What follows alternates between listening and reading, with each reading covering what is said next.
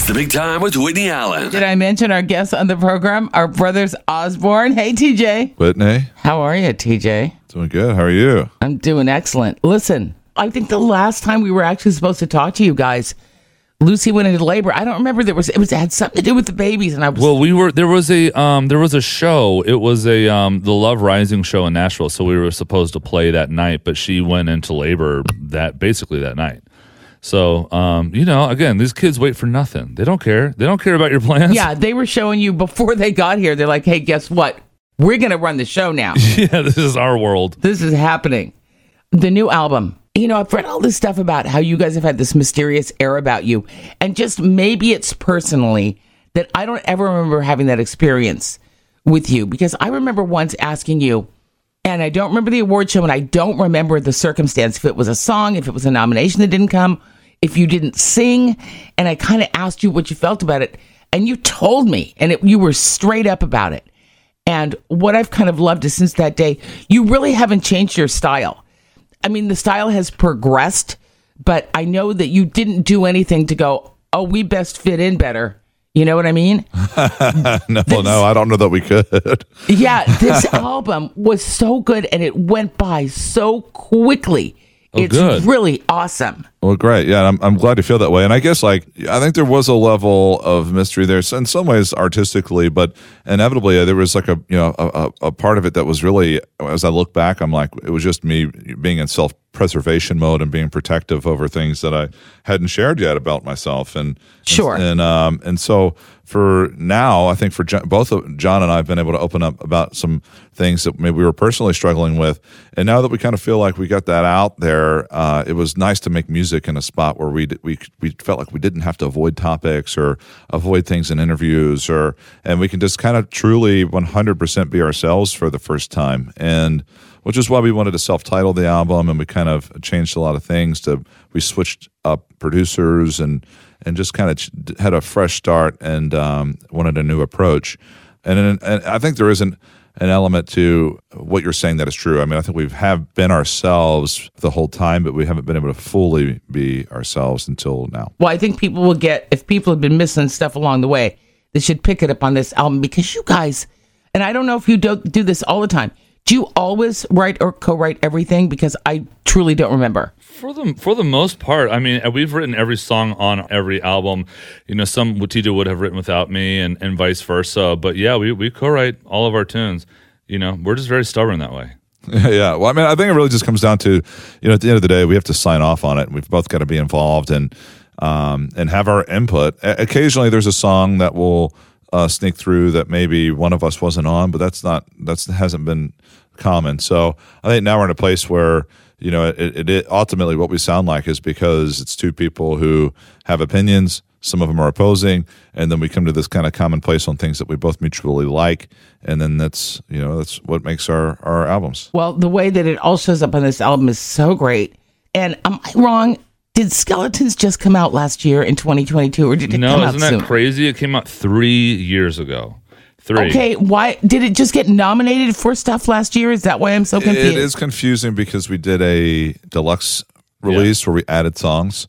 So yes, we did just come off of several nominations for it not that long ago.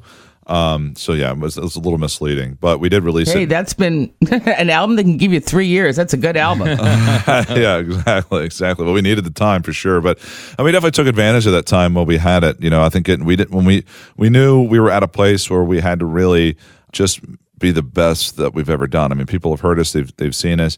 So, this was just about really raising the bar for ourselves. And we didn't want to make this album until we felt like every song had to be on there, as opposed to us trying to find songs. It was like, if we lose a song, it's going to hurt. So, and I feel like we've got to that place more now than we have previously. Well, and also, people don't think about it when, there's a lot of EPs and a lot of singles coming out one at a time. Like making an album, the layout of an album is such an art, and man, you guys did it on this album. Oh, thank you so much. It's true. Thank you. It's a lot of work. Yeah. Opening with what you did and closing with Roller Coaster, Forever and a Day. Forget it. I can't even make it through that tune without. It's beautiful. Thank you. You're too kind. Thanks, Whitney. You got Miranda on this album? Yeah, it's got We Ain't Good at Breaking Up, and we wrote that with her and Jesse Frazier, and when it came time when she was singing on it and the work tape that we had, and we just thought it was so like beautiful and just added this kind of wonderful like texture to the thing. And so we came down to the studio. We were like, we asked like, Miranda, can you come in and sing on this? And it was interesting because she's not taking a verse or a chorus, but there's a lot of her vocal on it, kind of. Yeah. And it just was so, I don't know, magical to me hearing it. And of course, she kindly obliged and came in and sang on it. And it was really awesome to be in the studio with her and just, when you hear that voice, it's just so recognizable. It was like to see it kind of happening in real time was a really, really cool thing to Wait, experience. you guys, you also had her in the studio? Because that's another thing. So many, the tracks get laid down in one state and the songs are in another. Yeah, we like that's being amazing. there. Well, we enjoy the process. Like, I want to be present. And, I think, there was just so many different layers. And yeah, no, that was part of the fun. Oh yeah, that's my favorite part. In fact, a lot of records are made in the computer, and we've done both. We've done it a multitude of ways. A lot of records are done. You get in the room and you write with somebody, and then they get the vocal down, and then they put some tracks down, and then they put some more tracks down here and there, and it slowly gets made. And that's a perfectly great way to make music. But for us, we're band people, so we like to get in the room with the musicians, the bass player, the drummer, the whole thing, and get together and just make a song with friends. And I think we'll probably be the way that we do it from here on out, because it's so much fun for us. It's very rewarding. Maybe that is why that song, like you said, TJ, it's magical. It's like Miranda's kind of like this presence floating around up in that song. I know, yeah, it is. It's hard to even describe it. Yeah.